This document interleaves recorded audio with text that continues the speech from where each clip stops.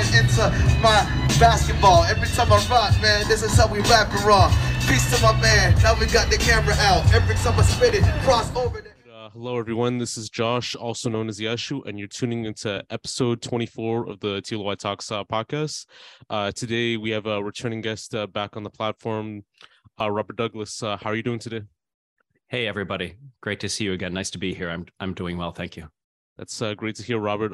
So for those of you who don't know, Robert is a music composer, podcast host, and an all-around guy who's worked for the likes of Christina Jones and Kimiko as well, too, in which we've talked about in the previous podcasts before as well. So for this one, we're diving into more of the tech aspect of like music and culture, and also with some aspects of music as well too. So it's definitely an enjoyable podcast to hear.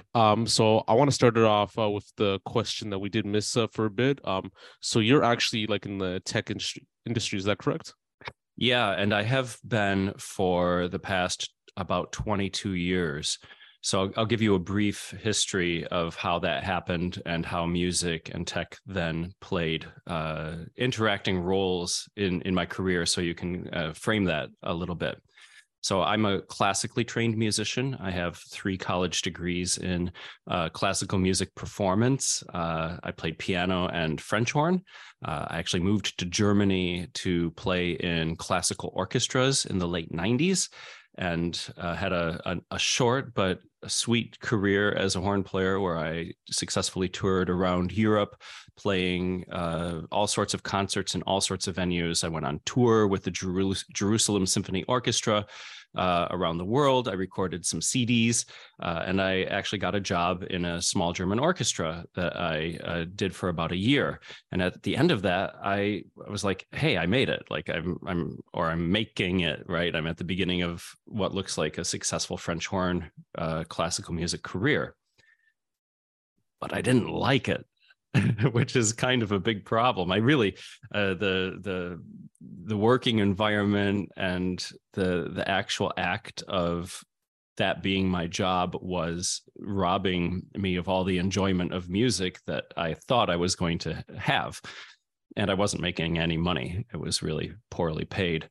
So I decided to put music more in the place of my hobby, and to focus on internet technologies as a career. So I taught myself how to program. I was literally studying programming on the train on the way to rehearsal, or in between the pauses and breaks of operas. So I would finish act 1 of an opera, and I would get out the laptop and I would write code. And that's literally how I upskilled myself to be able to get a job in 2000 as a Java programmer. And from there, I basically did everything internet and everything that had to do with open source software, and have built a successful and enjoyable career as an internet technologist.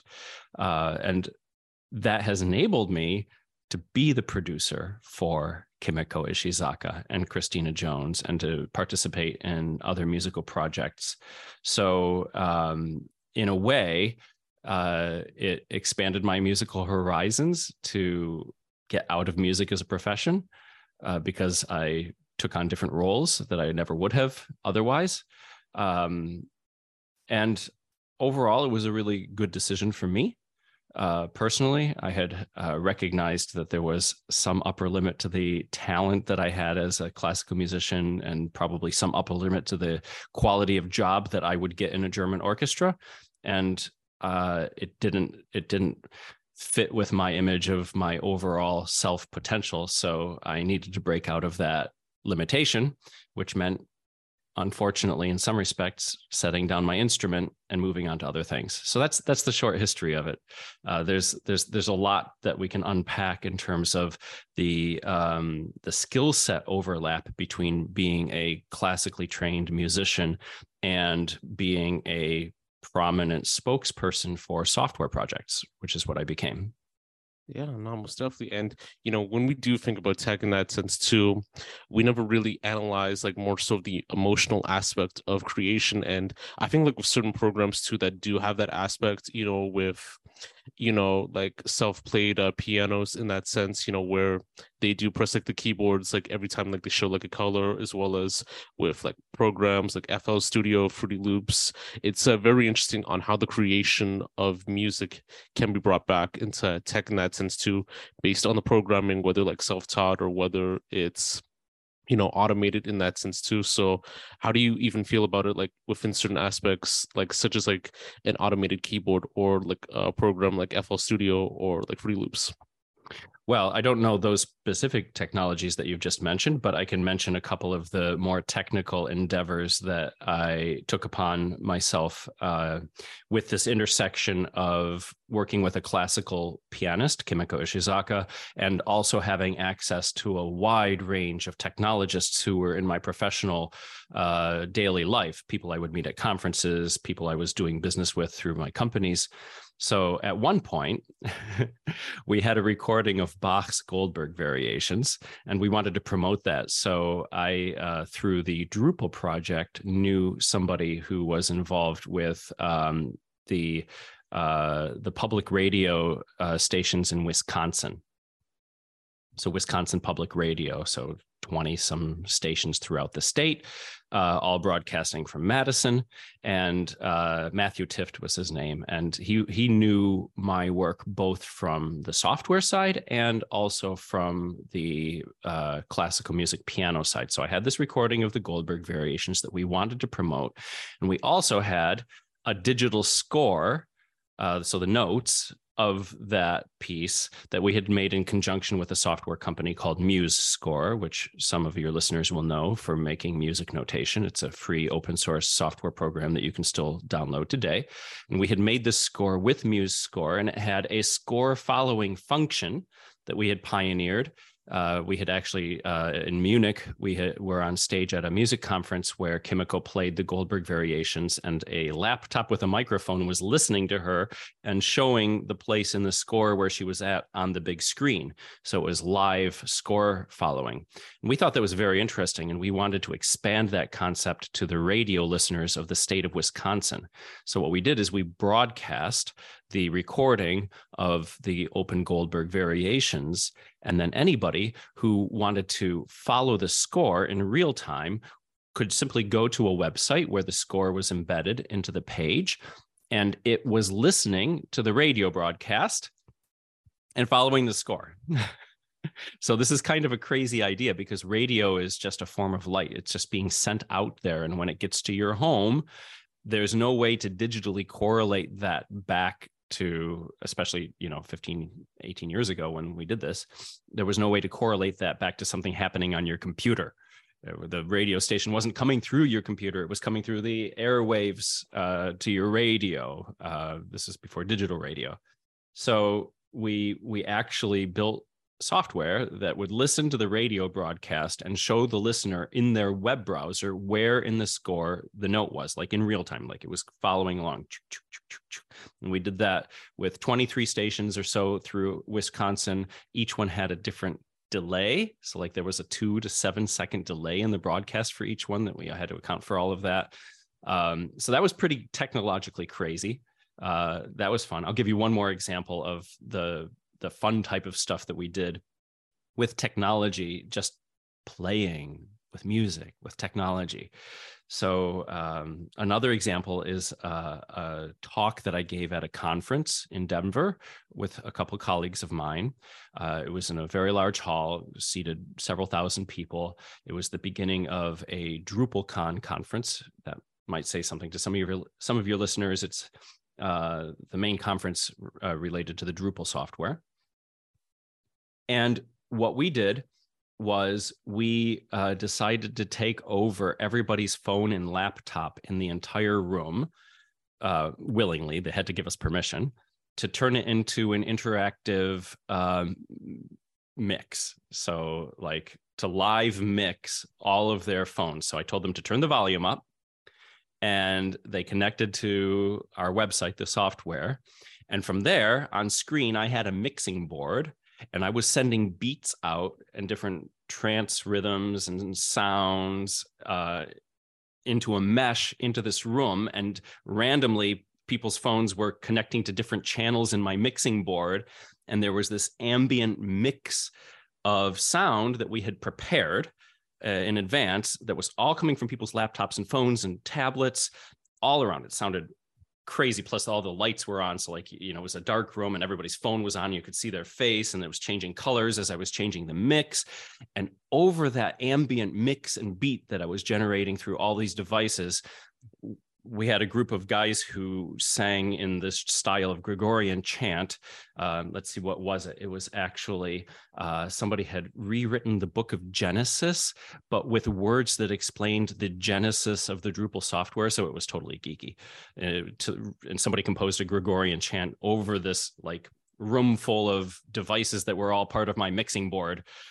So, I mean, being a musician and having access to technology let us do some really fun things. And I can also say that after being a musician and being on stage, I was never, ever afraid of speaking in public. I mean, that was just so not scary for me compared to like actually playing French horn in an orchestra, that I would say the best preparation that music gave me to succeed in software was simply the lack of fear of talking in public. Nah, most definitely. And you know, when you discussed like the whole like radio situation where you created the software for the program, like it made me think of a time where in most cases people would need like a VPN to like access like certain browsers, because like depending on the country where they're from, like if they want to access like a certain program, they'd have to use like a VPN in that sense too. I know with radio right now, it's actually like very interesting on those browsers too, because for some people they could still actually like access like the real time and the real listening time, and with everything else too, on depending on the songs played and everything else too, and it's actually like showcased everywhere too, depending on like what there's like on any other situation too. But I think nowadays too, it's even more modern with like platforms like SiriusXM, in which you know it's accessible for everyone to use like in their car, and you know people could like listen to the same song depending on like what city they're from. So it's kind of like an interesting aspect, and in a tech where you know anyone can access it like at any other time depending on which area. You could be in Virginia or you could be in like Seattle, like listening to the same song in that sense too. So I definitely agree with what you're talking about as well too. Well, that's digital radio that you're talking about, which is just basically a different form of internet streaming. I was talking about radio, like radio waves that were analog, that are simply light that hit an aluminum antenna on a receiver and then played music through your speaker. And you had to be near enough to a radio station that was broadcasting to pick up that signal. So it was really limited to the people in Wisconsin, and no amount of VPN would have helped you get access to that in those days. Of course, these days, everything's different. Everything's just moved to the internet, basically. Yeah, no, most definitely. And, you know, like even within that aspect, have you noticed like any major differences between like the tech industry and the music industry in that sense too? The music industry is awful. Yeah. So let's put a finer point on that. The music industry is flooded with people who want to participate, but there's not enough pie to go around. So everybody's trying to get their piece of the pie. And if you have a piece of the pie, you try to protect your piece of the pie. And it's super competitive, and the musicians will basically fund themselves and make huge sacrifices in their lives to try to bring themselves forward. But the vast majority of them have no chance of having anything near the success that they're dreaming of.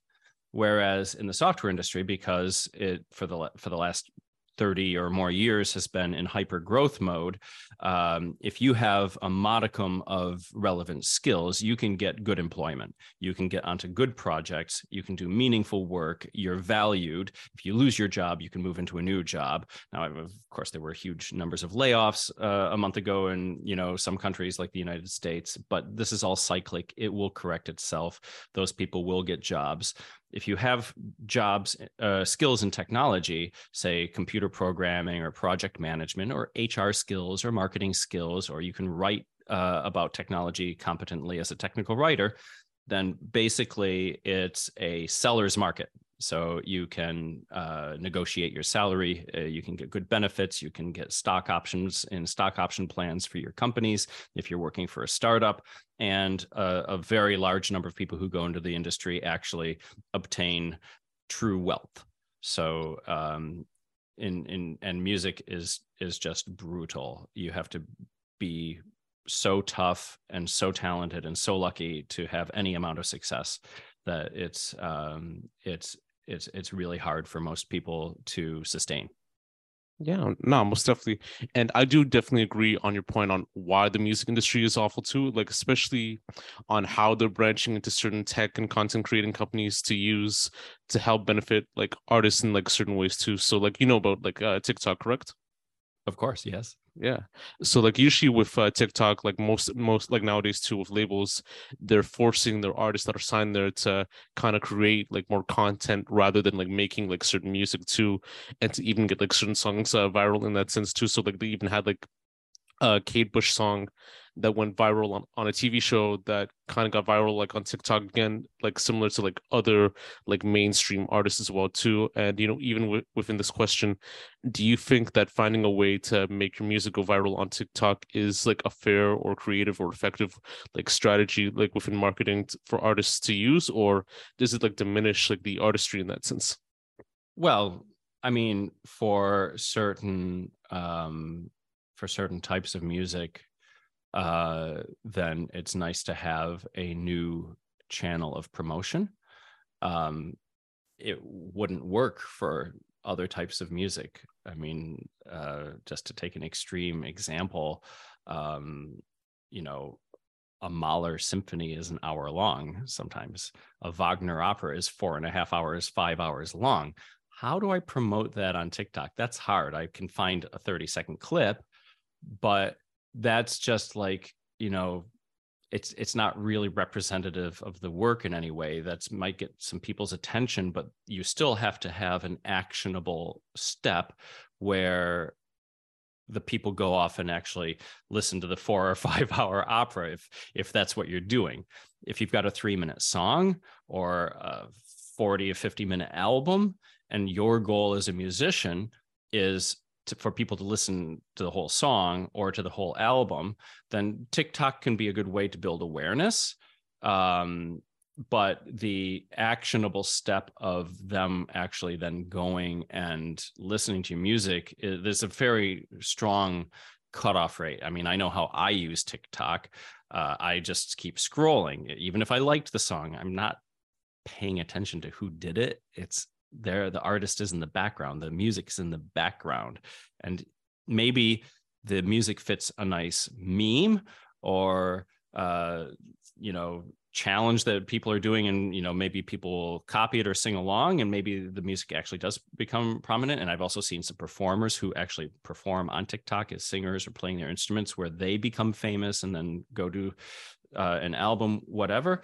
It's great to have these new possibilities, but if it becomes a one size fits all criterion for what it is to be a modern musician, then that's not an enriching activity. That's a depleting activity. That means that the definition of music has become less, not more. But I don't think that's happening either. I mean, for some artists, TikTok is a blessing, and for other artists, it's irrelevant. You just have to know where you fit. Yeah, for sure.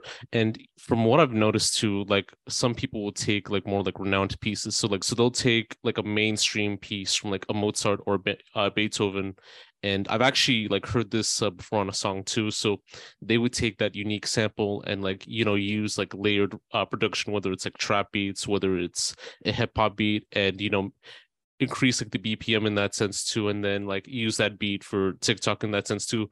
For people who aren't into classical music, they'll actually like enjoy the style, but for purists who are into that type of sound, like usually like a mainstream or a creative piece, you don't want to like destroy the piece in its purity and all that. So I don't know like how it would work if someone would take a piece that you would work on and use like layered beats or like trap beats to kind of make it like more mainstream. Like, would you prefer it, or would you say like it kind of like ruins like the authenticity and artistry in that sense? So I mean, my answer on that has to be multi-layered. Personally, I don't care. you can do whatever you want with any music that you want. And if you create something that doesn't sound good, I just won't listen to it. And that's up to me to decide whether it sounds good or not, because musical taste is highly individual and highly personal and non-transferable. As much as we talk about what music we like, as much as we hope to find people that share our tastes, even if you like the same group or the same artist or the same band, you're probably listening to it differently and extracting different things from it. And your actual perception of music is probably not one-to-one with the person you're talking to, even if you like the same artist. So you have to accept at some point that your own perception of music and the music that you like is only relevant to you. Yeah, no, most definitely. Though I have to bring in, for example, the example of Kimiko Ishizaka, who is a classical music purist.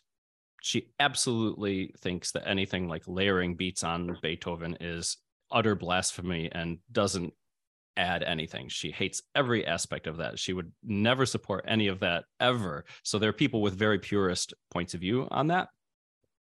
But I mean, people aren't making music for Kimiko Ishizaka anyway. She barely listens to music other people create to begin with. So like, she's not a target audience that you design for. Yeah, I mean, if you're making music and if like you're asking these questions to like gain insight from the point of view of a music maker, of a producer, the only thing that matters is your taste. So you have to decide, are you going to make music that sounds good to you or not? And if you're lucky, the music that sounds good to you sounds good to a hell of a lot of other people too, and you'll make money. And if you're like everybody else, then you'll make music that sounds good to you, and you'll define and hone your skills, and you'll find an audience, and it will be, you know, big or small or medium, whatever. It depends very much on whether you're lucky or not and whether you're good. If you're really good, then you can actually sway people to come to your point of view and your tastes. You can be a taste setter, a taste maker. But you have to be really good. You have to be original. You have to have ideas that nobody's had before. And well, that's just hard. Yeah, no, most definitely. And I want to get your opinion on this too, because we already talked about this. But how do you feel about like certain like social media apps nowadays, like TikTok, like Facebook, like Twitter in that sense too, or Instagram? Like I know for TikTok, you mentioned that you only just scroll like a lot of like posts nowadays. But how do you feel like about like those certain apps in like general in that sense? You asked a really good question, because I have strong opinions on this and I'm glad to share them. So first of all, I don't believe that Facebook or Meta is an ethical company, and I don't believe they should be supported at all. And I'm not to be found on Facebook, Instagram, WhatsApp at all, or as little as possible. I only maintain WhatsApp because there are some people who insist on being contacted on WhatsApp, but I admonish them and urge them to change to a sensible program like Signal for their messaging. Signal saved Edward Snowden's life. It's secure, it's encrypted, it's not being spied on by the NSA. So I don't support Meta and Facebook and Instagram in any way whatsoever. And I don't maintain accounts on there at all. So if you want to use them, then you just have to know that you're feeding an evil monopolistic data harvesting spy agency with very low regard for your privacy or your welfare.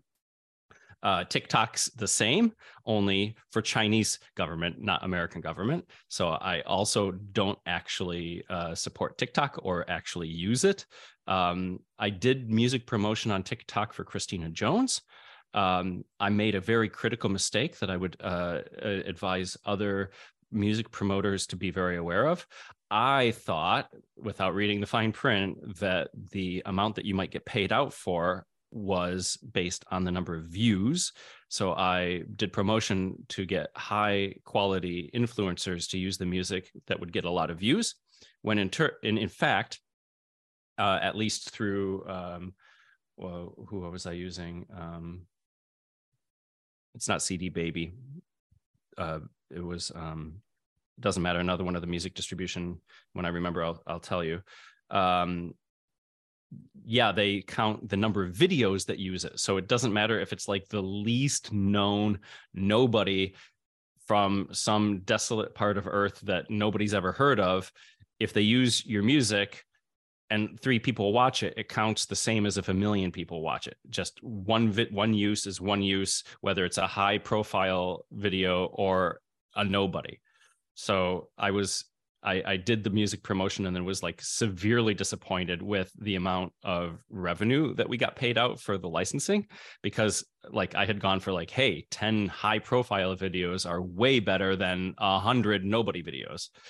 Whereas I was totally wrong. Totally wrong. In terms of Twitter, I use Twitter still because I still find it to be a useful messaging platform, but its current ownership has me scratching my head as to whether or not it's the way forward. I deeply long for a decentralized social media where the people themselves are the custodians of their own data, but that's still in nascent form, still emerging. People seem to be going to Mastodon, but I don't think that will ever usurp TikTok or Twitter. And for sure, in that sense too, I know with like the current climate of social media nowadays, like, you know, the mass audience and, you know, like usually like the backgrounds of certain people tend to be like very different. Whereas like in Twitter, you do have like more like professionals and like analysts and experts that usually speak on like a lot of situations too, whether it's regarding politics, with, you know, medicine, with everything else too. And it's interesting to hear from their point of view. Whereas a platform like Facebook or Instagram, it's like usually like a lot of bots that are usually like accessing the accounts with messages coming on like every other time, people from certain backgrounds with limited knowledge of certain topics giving their opinions on certain pieces. And it is like very interesting too on whether to get certain information from certain ones too. Like I know with Instagram, they used to actually try their best to actually educate people on certain posts that might relate to the COVID-19 pandemic, whereas like within other platforms like Twitter, it's not really like that as well too, because of the amount of experts coming on there. But I do definitely agree on the situation with Elon Musk's like new Twitter right now, where like with Twitter Blue, like, you know, people paying for like a verified like blue check, you know, people can give like their expert opinion on something, even though they're not like a genuine like expert like in that sense too, or like a fake celebrity that would usually post as well too. So it is kind of interesting on like the idea of fact checking like on social media as well too, like whether it's from an actual expert or someone pretending to be in that sense. Yeah, I think the final thing that I would want to say about social media in general is that you have to work very hard in life to separate social media as a means to an end. Is it a tool to achieve a thing that you're trying to achieve? And do you know what that thing is? Can you define that thing? Like, is it promoting your music? Is it getting concerts? Is it selling albums? Is it brand awareness for you as an artist? Or is the social media the goal in and of itself? And I think that the answer for the social media platforms is that they are the goal. TikTok's not there to promote your music. Instagram's not there to promote you. Instagram's there to be used by lots of people to support Meta's data collection and advertising business. That's the only reason it's there. It's not there for you and your brand and your lifestyle and your promotion. If you can manage to use it like that, then you've kind of beat the system. It's like walking into a casino and then walking out with more money than you walked in with. Not many people manage to do that. Yeah. They're designed against you. The advertising campaigns that you can run on them will probably lose you money in most cases, unless you're like the casino, unless you're extremely good at what you're doing and a little bit lucky. So you have to, in life as a human, always keep in mind, are these social media platforms a means to an end? And what is my goal? And am I achieving that goal? Can I measure my progress towards that goal? Am I actually selling albums? Am I actually generating downloads? Are people coming from this platform to me as an artist to appreciate my art in a way that I want? Or is the platform the goal itself? Do I just want to be big on Instagram? Is that my goal? I definitely agree in that sense too, because like usually with the older ways of promotion, you know, whether it's through a billboard or through a poster or just through word of mouth, like they do tend to be more like genuine and, you know, more like comfortable ways of promoting oneself, because people actually do tune in to find out about that event. And, you know, maybe if 100 people saw like a poster, maybe like 15 to 20 people might show up, and you're actually garnering like an actual like fan base, like when people actually see like these posters, or when people actually see like certain things like a billboard, and they might check out the album in that sense too. Like it did gain like some retrospect for people to actually tune in, whereas within social media maybe it's not as much as it used to be, because like you could post like your music, like I'm releasing like a song today, but how many people are actually going to like tune into the song as well too? So like maybe 1 in like 99% in that sense too, or like 1 in 99 in that way.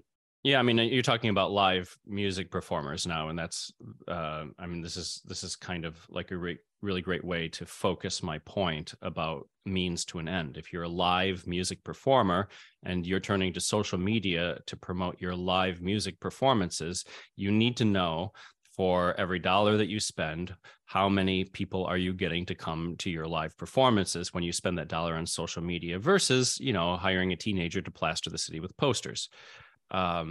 So in tech marketing, it's always,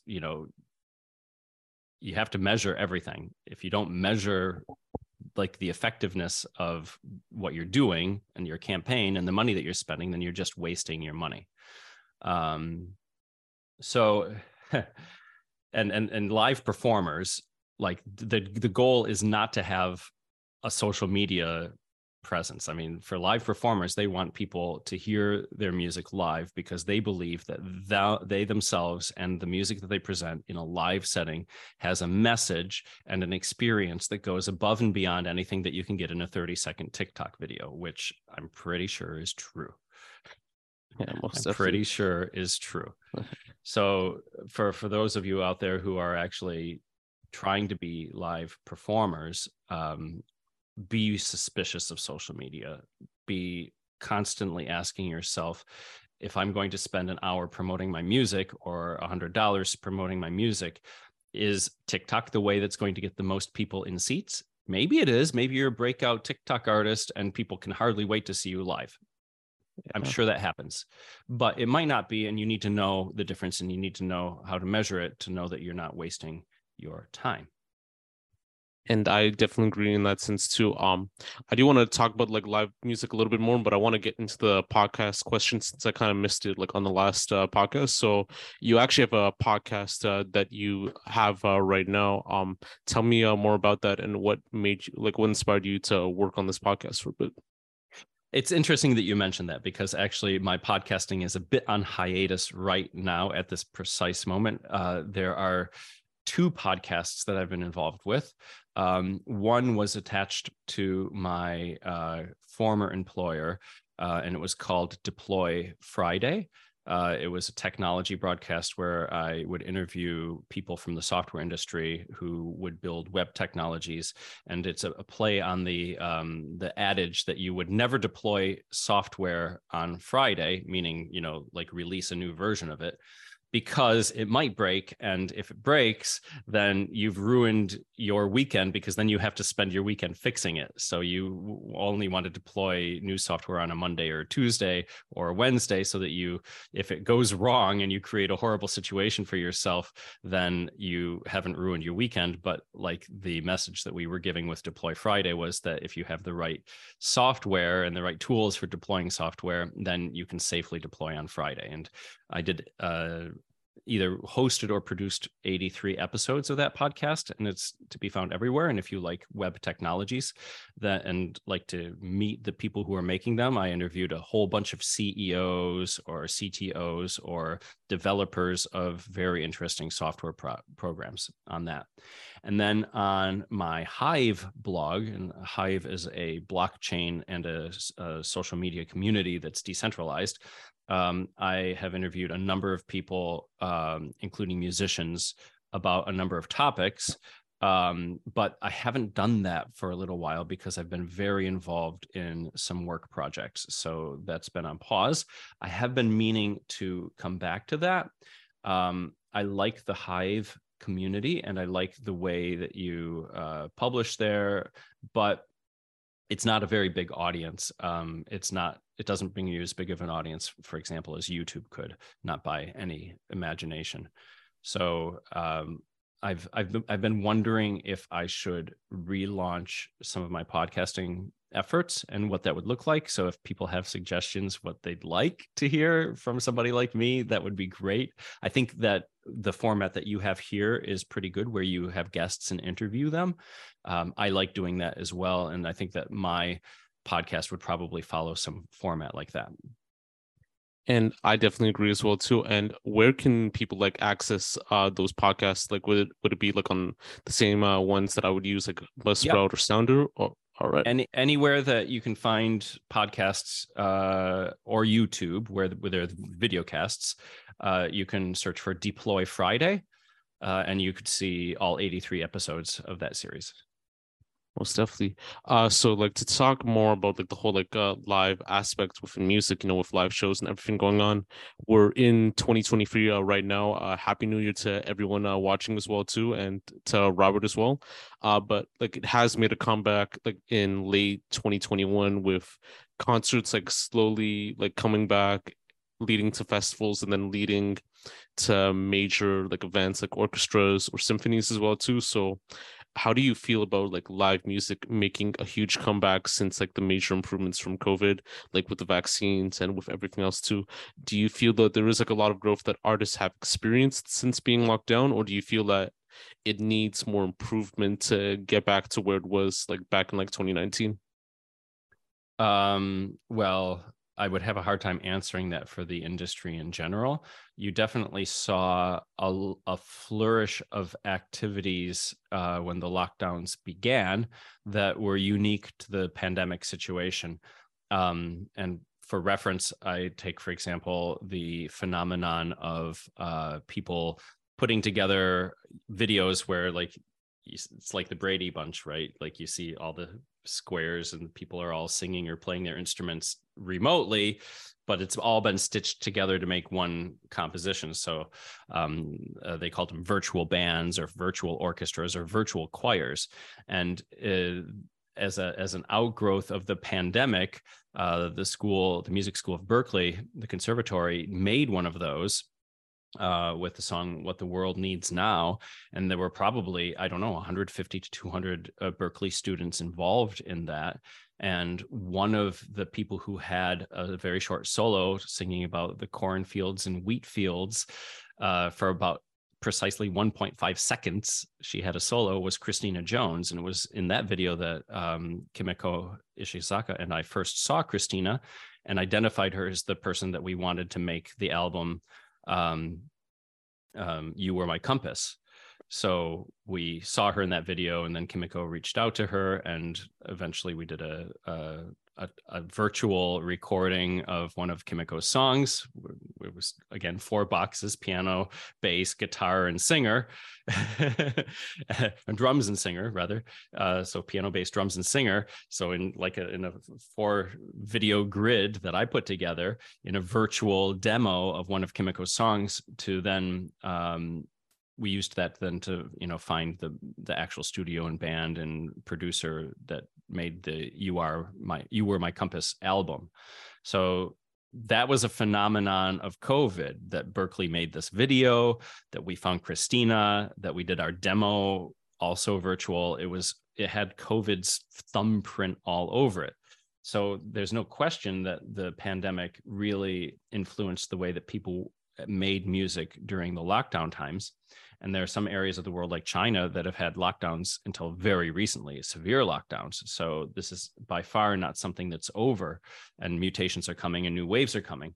However, a lot of places have taken the restrictions away. I think most of us around the world enjoy day-to-day life where we've either been immunized or have had COVID or both, and a little bit of the fear is gone, and we survived. Not everybody did, but we survived. And we go out into public more or less like we did before. I've gone to several conferences, attended some raves. I remember the first time that I was in a situation where there were like 100 loud, drunk people all yelling at me at the same time in a nightclub, thinking germs, bring the germs. I actually got bronchitis. Bronchitis was worse than COVID. Yeah. Most definitely. I remember that this one time where I was actually at an event and I was actually like, like around like maybe like 10 feet away from a guy who said hi, and then basically the next day he had COVID for some reason. So like just being like some almost like within close proximity with certain people. And this is like when like back in 2022, like when things started to get back to normal for a bit. It was interesting that COVID can still happen even like when you're in like close proximity, even when you're wearing a mask and all that too. So I think in some cases too, it is important to be cautious, but to always have fun, like either way to read the room in some cases too. So well, I think we're stuck with it now for the rest of our lives. And who knows how minimal it will become or how much big threat it still might pose. That's not something that I can predict. My predictive abilities throughout the pandemic have been very poor. Basically, everything, anything that I predicted, you could have bet against me and it would have come true. So my accuracy in predicting things was not very good throughout that time. But I did attend an orchestra performance recently where there are basically no restrictions, and very few people were wearing masks, and the people were sitting right next to each other in the hall, and it was beautiful. What we've got culturally, whatever type of music that you like, whatever type of entertainment that you enjoy, it's an integral part of your life. It's an integral part of social fabric, and it's very hard for us as humans to live without that. It's a very painful situation to dispense with that, especially when the listeners to this podcast, which is about music and production, we're all deeply invested in creation and have profound personal experiences with music that brought us into this area. So living without that in any way is extremely painful. And I think that one of the things that I did learn from the pandemic in terms of being modest is that you can only protect yourself so much from a pandemic. And there comes a point when the cost of doing that is actually too high. And there were people at the beginning, I remember, who were like, I just want to get it. I want it now. Give it to me now. Like they were like out trying to get COVID. And I was like, you're crazy. And I was like, wait a minute. We all got it in the end. They were just like fast forwarding to the part where they weren't afraid anymore. So it's hard to know what the right thing to do is. And it's hard, even in retrospect, to say what the right thing to do was at any given time, to get the vaccine, to not get the vaccine. There's all sorts of science. Then there are people who don't believe the science. I'm just much more modest about it. And a little bit like music taste, I think most people have to find their own way. And I'm not quite as ready to be critical of anybody's decisions as I was at the beginning. And I definitely know what you mean within that sense too, and understanding within that situation as well too. I think one of like the greatest fears that everyone has is automation like taking over like the industry. I know right now it's taking almost like 75% of like the industries that are kind of like happening right now with automobile, like automation, mechanical engineering, and even with admin work as well too. You mean like Chat GPT and artificial intelligence and machine learning? Pretty much like robotics as well too. I mean, they even try to have like an AI like rapper like within the realm of music, but I didn't think that it would happen for a bit too. But within, like, in your opinion, do you ever feel that automation will take over like every industry like known to man, or do you feel that human input is still needed, like in terms of the emotion and the emotional like intelligence and mental intelligence like known to man in that sense? Well, it's an interesting question because all of these automations are nothing but the accumulation of a lot of human input. So, for example, Chat GPT, if people haven't tried it, it's amazing. It will basically write a text for you, any kind of text. Ask it for the rap lyrics based on a theme. Write me a rap lyrics that have these parameters, these themes. It has to have guns and drugs or whatever, cars, girls. You put it in there, it'll write you the right lyrics. You can even ask it to have like a certain style. I haven't tried that with rap lyrics, but I have no doubt that it can do it. You can tell what kind of like rhyming. You can give it suggestions. Hey, make it rhyme more, make it harder, make it harsher. And it's extremely brilliant, but it's based on billions and billions and billions of inputs of actual human material, like lyrics from songs, artworks, Wikipedia pages, books. All of that goes into that, and then it assimilates that. And then there will be networks of these systems that then can draw on each other. I've seen people using Chat GPT to write the copy for their web page, and then they go to a different artificial intelligence to generate images for it, and then they go to a different artificial intelligence to make sound for it. And these things can be brought together in a mesh of stuff that's all created from computers and is extremely high fidelity, extremely compelling, but it's nothing but the distillation of massive amounts of human input. And the interesting thing is that, especially at this phase, all of them get better if there's a human coaching them and steering them towards a desired result. Then they can perform much better. So on LinkedIn, when I see people discussing Chat GPT, right now they're saying Chat GPT will never take your job away, but a human using Chat GPT will. And I kind of believe that. And I believe also in the future of robotics automation. So I'm seeing more and more people having first-person testaments of testimonials of riding in driverless taxi cabs that they call with a normal app, and the car shows up and there's no human driving. It's completely self-driven. It's pretty obvious that as much as possible and as fast as possible, the entire transportation industry is going to try to move to completely automated driving.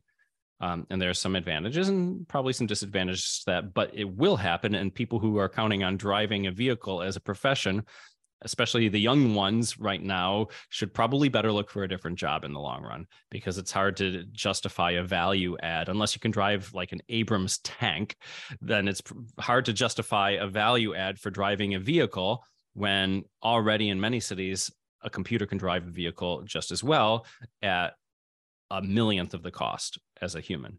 So yeah, I believe in all of that. I believe that we're at the very, very, very early stages of what's going to be possible. And in 10, 20, 30 years, it's not going to surprise anybody when you read an entire novel or watch an entire TV series where not only was it written by an AI, but it's completely computer generated. There was not a human involved to begin with. I had just to prove a point, I had a fantasy of writing a conference proposal where I ask Chat GPT to write the proposal. And then the proposal was to like enact a play or a musical where all of the material was also written by Chat GPT. So like every word, the proposal, the actual play or musical was all completely generated by AI. And I think it would be fun and compelling, and would also make a point that like this stuff's already at the point where it can make very compelling material, and it's just a matter of time before, if somebody wants to make an AI that makes great rap, it'll make great rap.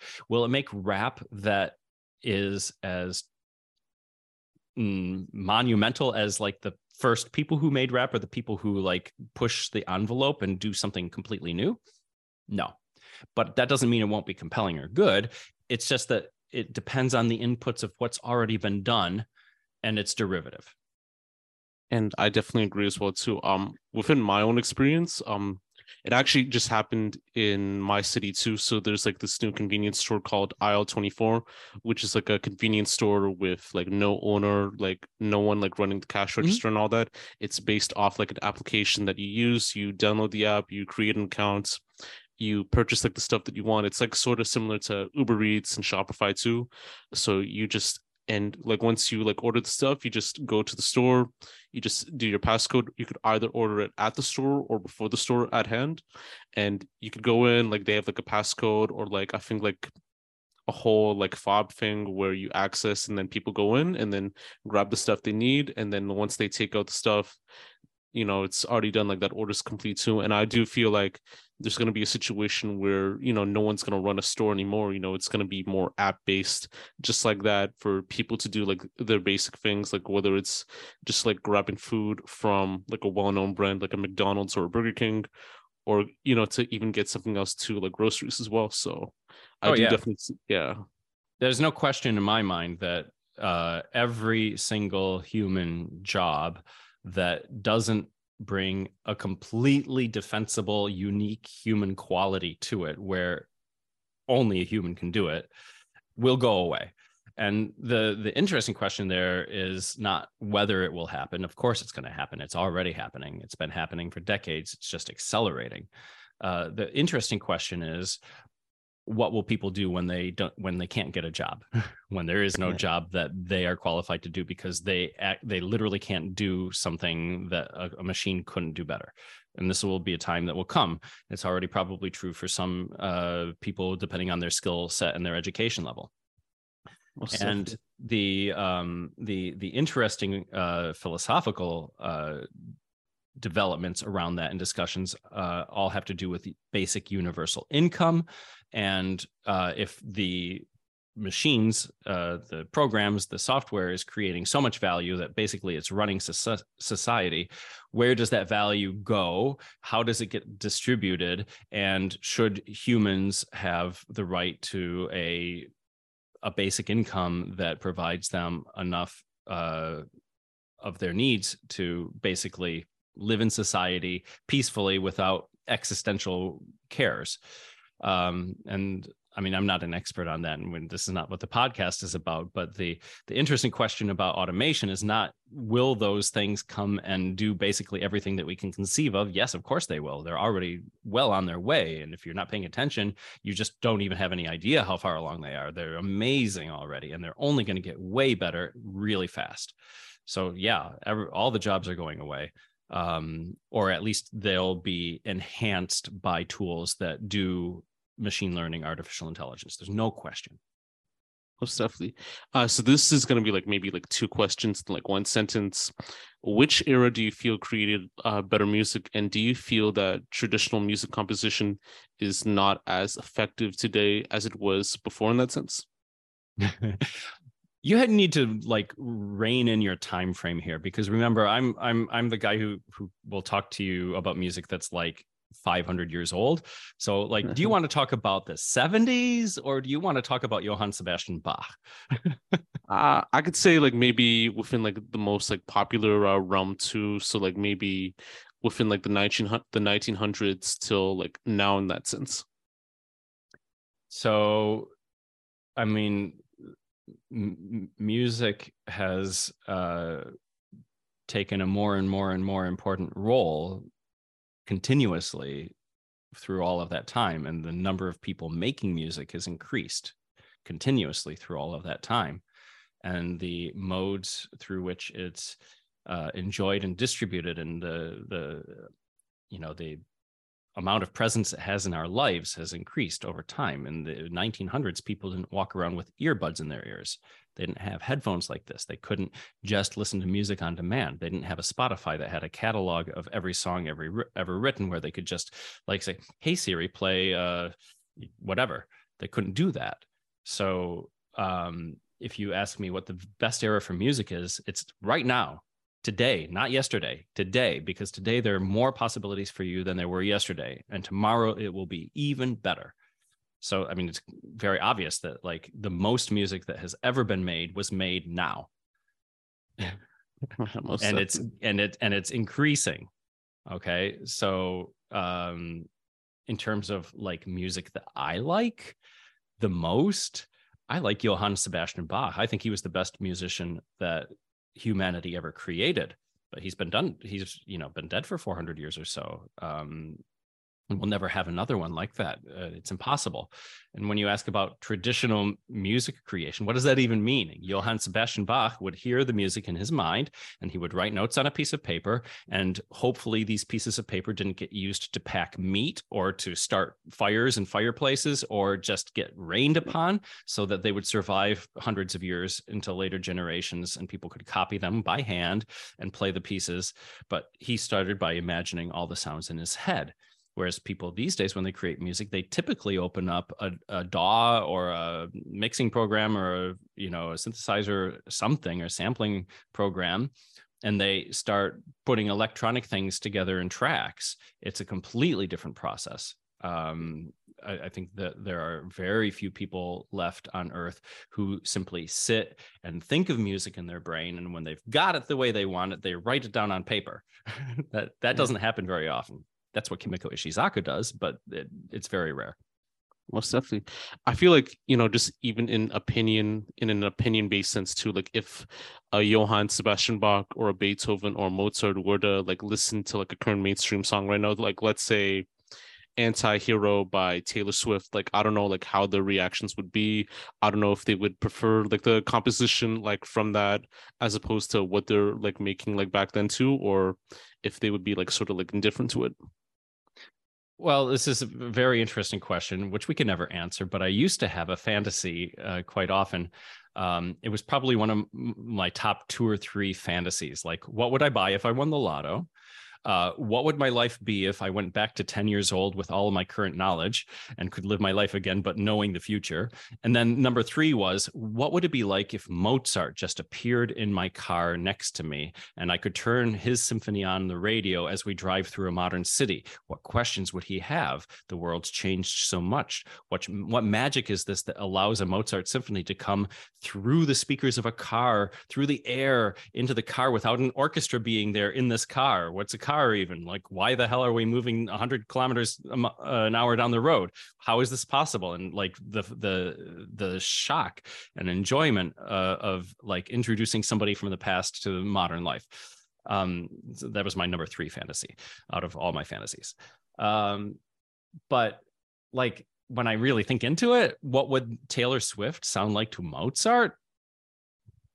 It would be shocking. It would be so foreign. There would be sounds that he couldn't explain. The instruments being used, and the whole the vocabulary of drums and beats, and the use of like bass and harmony is so far removed from what he was doing and what he thought was valuable and what he thought was interesting, that it would probably not go over very well. It would probably not sound very much like music at all to a Mozart. I think that you have to have a certain contextual preparation to be able to absorb something that you hear.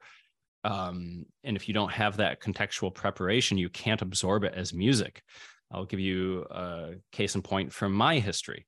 Okay, so, I mean, first of all, I grew up almost summarily rejecting pop music altogether in the 80s, even though 80s pop music is awesome. It's awesome. I love it now. But because of the context in which I grew up, which was very focused on orchestras and classical music, that wasn't even considered music. That was considered trash. And that context prevented me from enjoying 80s music for a long time. And even within the classical music, I remember when my orchestra had to play Stravinsky's Rite of Spring, and some people out there might know this. It's very 20th century, early 20th century. So lots of dissonances, harsh rhythms, harsh sounds from the orchestra. Very pioneering at the time. It caused a riot when it was premiered in Paris, like a literal riot at the theater, with people heckling and shouting and throwing objects and fighting. So that's how striking it was. And when I heard it on my cassette tape, I stopped the tape. I took the tape out, I hurled it across the room and cussed at it and said, "That's not music. I can't believe I have to play that crap."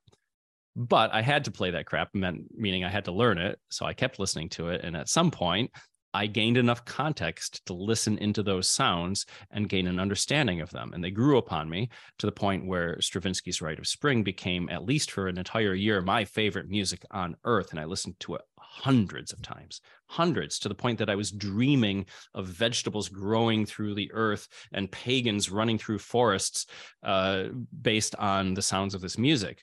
So when I think about what a Johann Sebastian Bach would hear if he heard Taylor Swift, I don't think it would go over very well. And frankly, even if he got enough context, he still might not like Taylor Swift in the end. Let's be honest. We're talking about the greatest musician who ever walked the earth versus Taylor Swift. Nah, I definitely agree. I think with Swift fans, like they're probably gonna be upset at that, but I do feel like it is the truth in some way too. And like, you know, I never really asked like other people like this question as much too, because like it is like more in relation to music, like back then, like with the podcast, but this is more so like on other interests too. So what are your like favorite like movies and TV shows and books? And do you have like any other like podcasts like recommendations that you would like to share, like if you do like tap in with podcasts?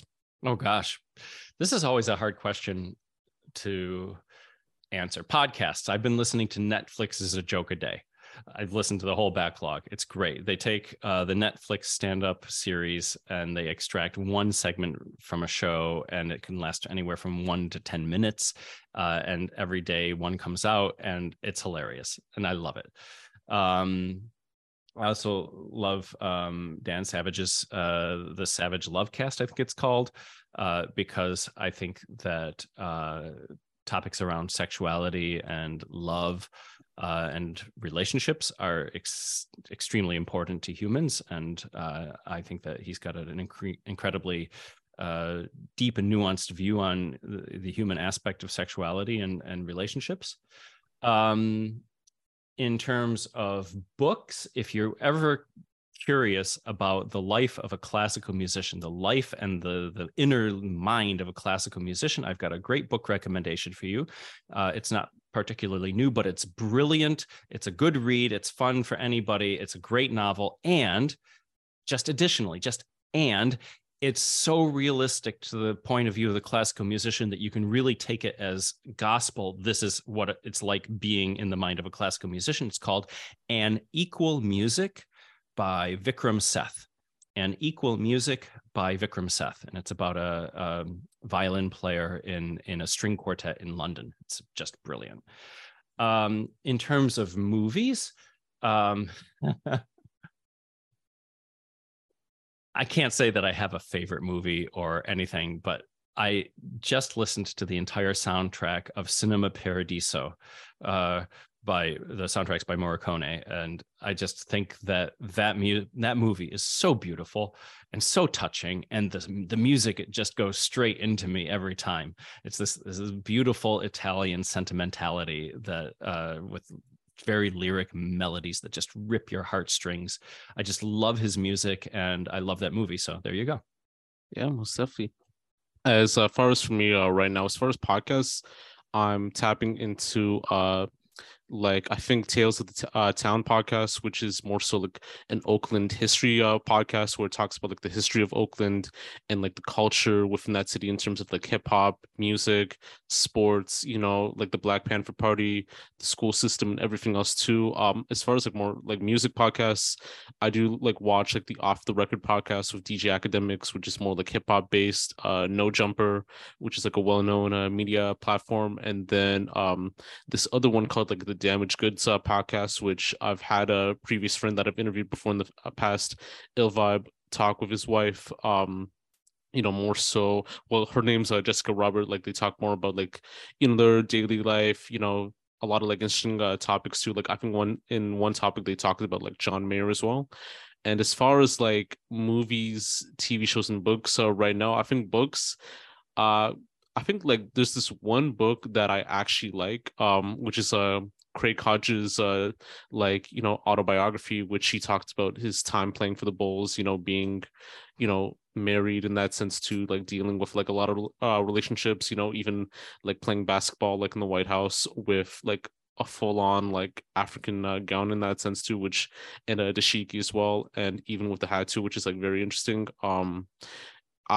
I'd say like there's like a lot of like books that I like, but I'd have to it'll be like a long podcast too. I think for movies right now, like my top 5 at the moment, Barton Fink, Mulholland Drive, Forrest Gump, and I think One Flew Over the Cuckoo's Nest with Jack Nicholson. Like that's pretty good. And then I think my fifth one would be a tie between Freedom Writers, which is like an actual like autobiography movie, by the way, about like a school system like in like Long Beach, California, where they deal about like education or menace to society, which is like more like a black oriented film too. So like that's kind of like my top five. TV shows, yeah, I'd say like The Wire, Oz, I think Fresh Off the Boat too.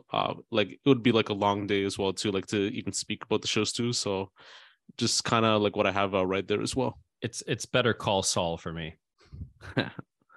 Most definitely. Yeah, Breaking Bad's also good too.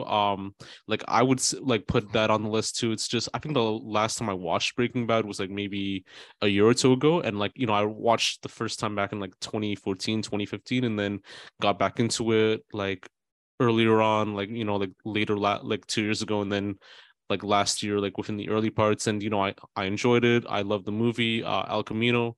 Hopefully I get to watch Better Call Saul, like even though like it's already like done in that sense. But yeah, it's kind of like it kind of makes sense, within that universe. I know that you live in like Europe for a bit right now. So like since you lived in Europe, what were like some major differences and similarities between like living in Europe and like living in like North America based on your experience and what you've noticed?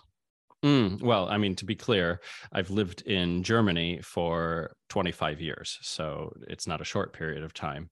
But I still am an American. I consider myself to be American by culture. I haven't become German, even though I've learned a lot about German culture. And I do travel to the United States and North America, not so frequently in the last couple of years, but overall, I've maintained a very steady connection due to family and work. What are the major differences? The difference that I like to point out the most is that space matters. And in Europe, the way that cities are planned and villages are planned is predominantly with less space for everything. So the cars are smaller, the streets are smaller, the apartments are smaller. And as a result, I get to walk everywhere. I can walk to 6 grocery stores from my apartment. If I have a doctor's appointment, I walk. If I need to go to my tax accountant's, I walk. I walk to the gym. I can walk to my office or ride my bike. I can walk to the train station. I can walk 3 minutes to get on the train that takes me 25 minutes to the airport. So not only do I not need a car to get around the city, I don't even need a car to fly internationally. And it's all because of space. People's lawns, people's big houses, living remotely out in the country, wide streets, wide sidewalks. They all have a downside to your mobility. It means you simply have to go further for everything, meaning you need the cars. Public transportation becomes less attractive, less viable. And as a consequence, you need more space for cars. It's a self-defeating cycle. You've got parking lots instead of parks. You've got sidewalks instead of destinations. You've got streets instead of a location that you'd like to be. So if you were to take the video of my life living in the middle of a European city versus the video of an urban American's life living in most cities that I'm familiar with, some parts of Manhattan, some parts of San Francisco being the exception, where you can actually live in those cities and like just move around on a bicycle or on foot, where it's a little bit similar. But for most people, it starts with getting out of bed, getting in a car, driving someplace. And if you just watch the video, then what the American sees is cars, roads, traffic lights, fast food, gas stations, strip malls. And that's a huge part of your day, a huge part of every day that you go out of the house. And I don't see any of that. I see face-to-face people. I see stores that I'm close enough to reach out and touch, and I'm getting exercise when I move around. So in terms of things that I like the most about the experience of being in Europe, it's that everything's packed close together and not spread far apart so that you need a car. Yeah, most definitely. I do definitely agree as well too.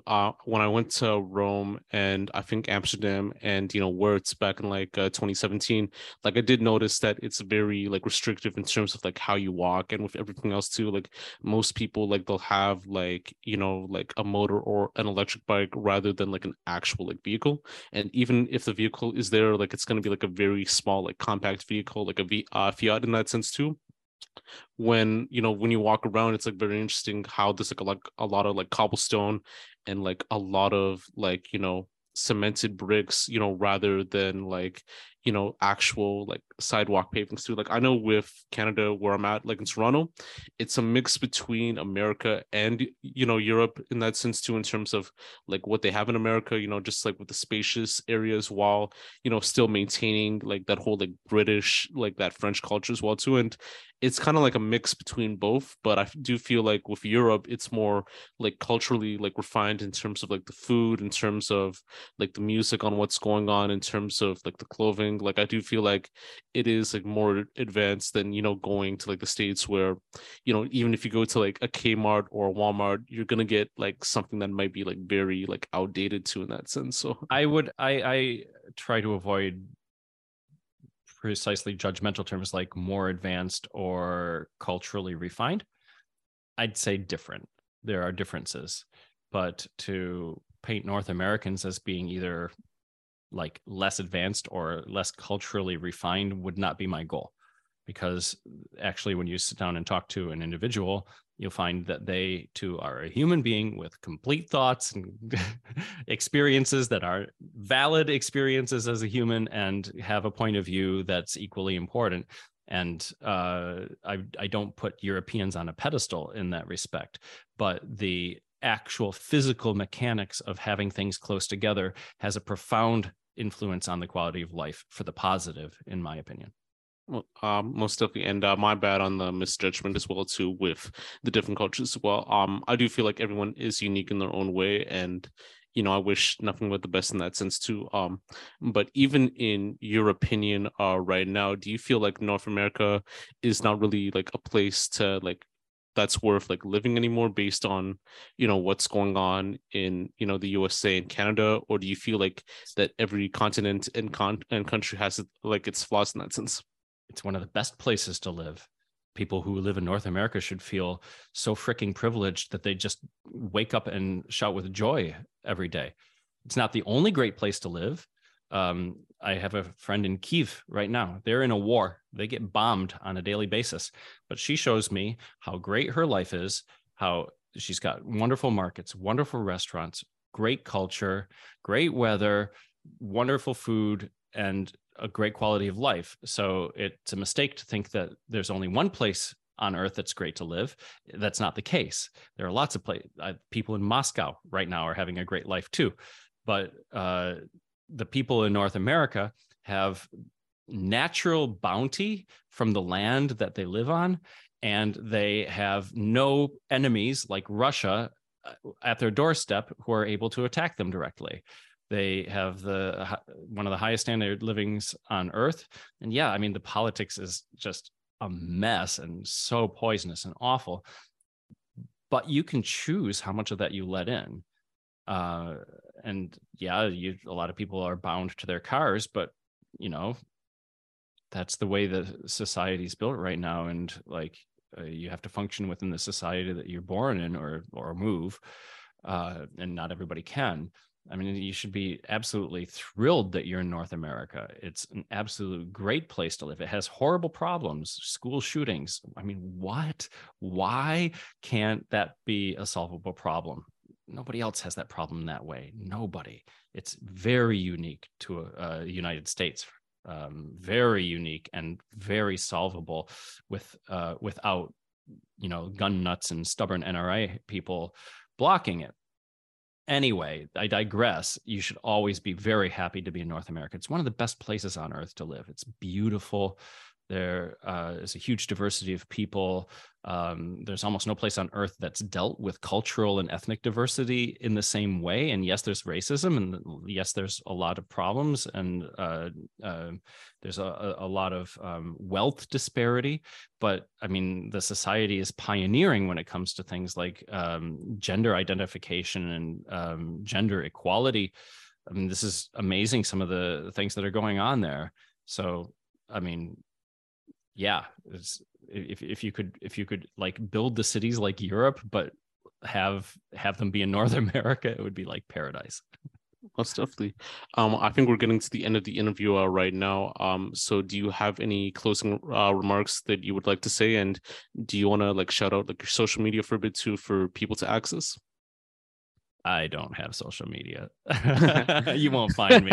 I'm not on Instagram. Yeah, true, I'm not true. on Facebook. I told you I don't like that stuff. Yeah. No, I have nothing to promote right now. Oh, no, I do. One thing that I will tell you is that I'm going to be releasing a film in 2023. When Kimiko Ishizaka did the Well-Tempered Clavier project, she did 12 concerts. They were called the 12 Tones of Bach concerts in 7 different countries around the world, and then went to the studio and recorded for 6 days. And all of that was filmed extensively by a filmmaker who lives in the country, Georgia. And she brought a cameraman with her for all of it and filmed all of it and recorded all of it. And it's taken her over 10 years now, but she's finally finished her film documenting that project. So we're going to release a documentary about Kimiko Ishizaka and her quest to make the best recording ever on the piano of Bach's Well-Tempered Clavier. So you can look forward to that. And you'll just have to find me if you want to follow. Yeah, most definitely. Robert Douglas, thank you for coming by to the podcast, to sharing your gems and to share like a lot of good experiences. I know like with the first one, it was more so based on your story and what you did like growing up, and like even working with Kimiko and with Christina as well too. I think this one was like more of a very like a very unique conversation, like on a lot of stuff with tech, with music, with what we left off, and it's very like interesting to hear like within that sense too. I wish like nothing but the best for you and for your documentary as well too, with Kimiko and with everything else going on. And for everyone watching at TLOY Talks, thank you for watching episode. I think I said episode 24. I think like in that sense too. I'll have to double check later on, but like once this podcast is aired, you could actually check it out on all platforms, on Buzzsprout, on Sounder, on Apple Podcasts, on Spotify. I know right now with the situation with Sounder, they're shutting down the hosting section of it. Like they just shut down the ads just recently. So we are like in the process of migrating it to like a new podcast format, like maybe RSS, maybe something else too, but definitely be on the lookout like when you do see it. And this is episode 24 of TLOY Talks with Josh, also known as Yashu, signing off.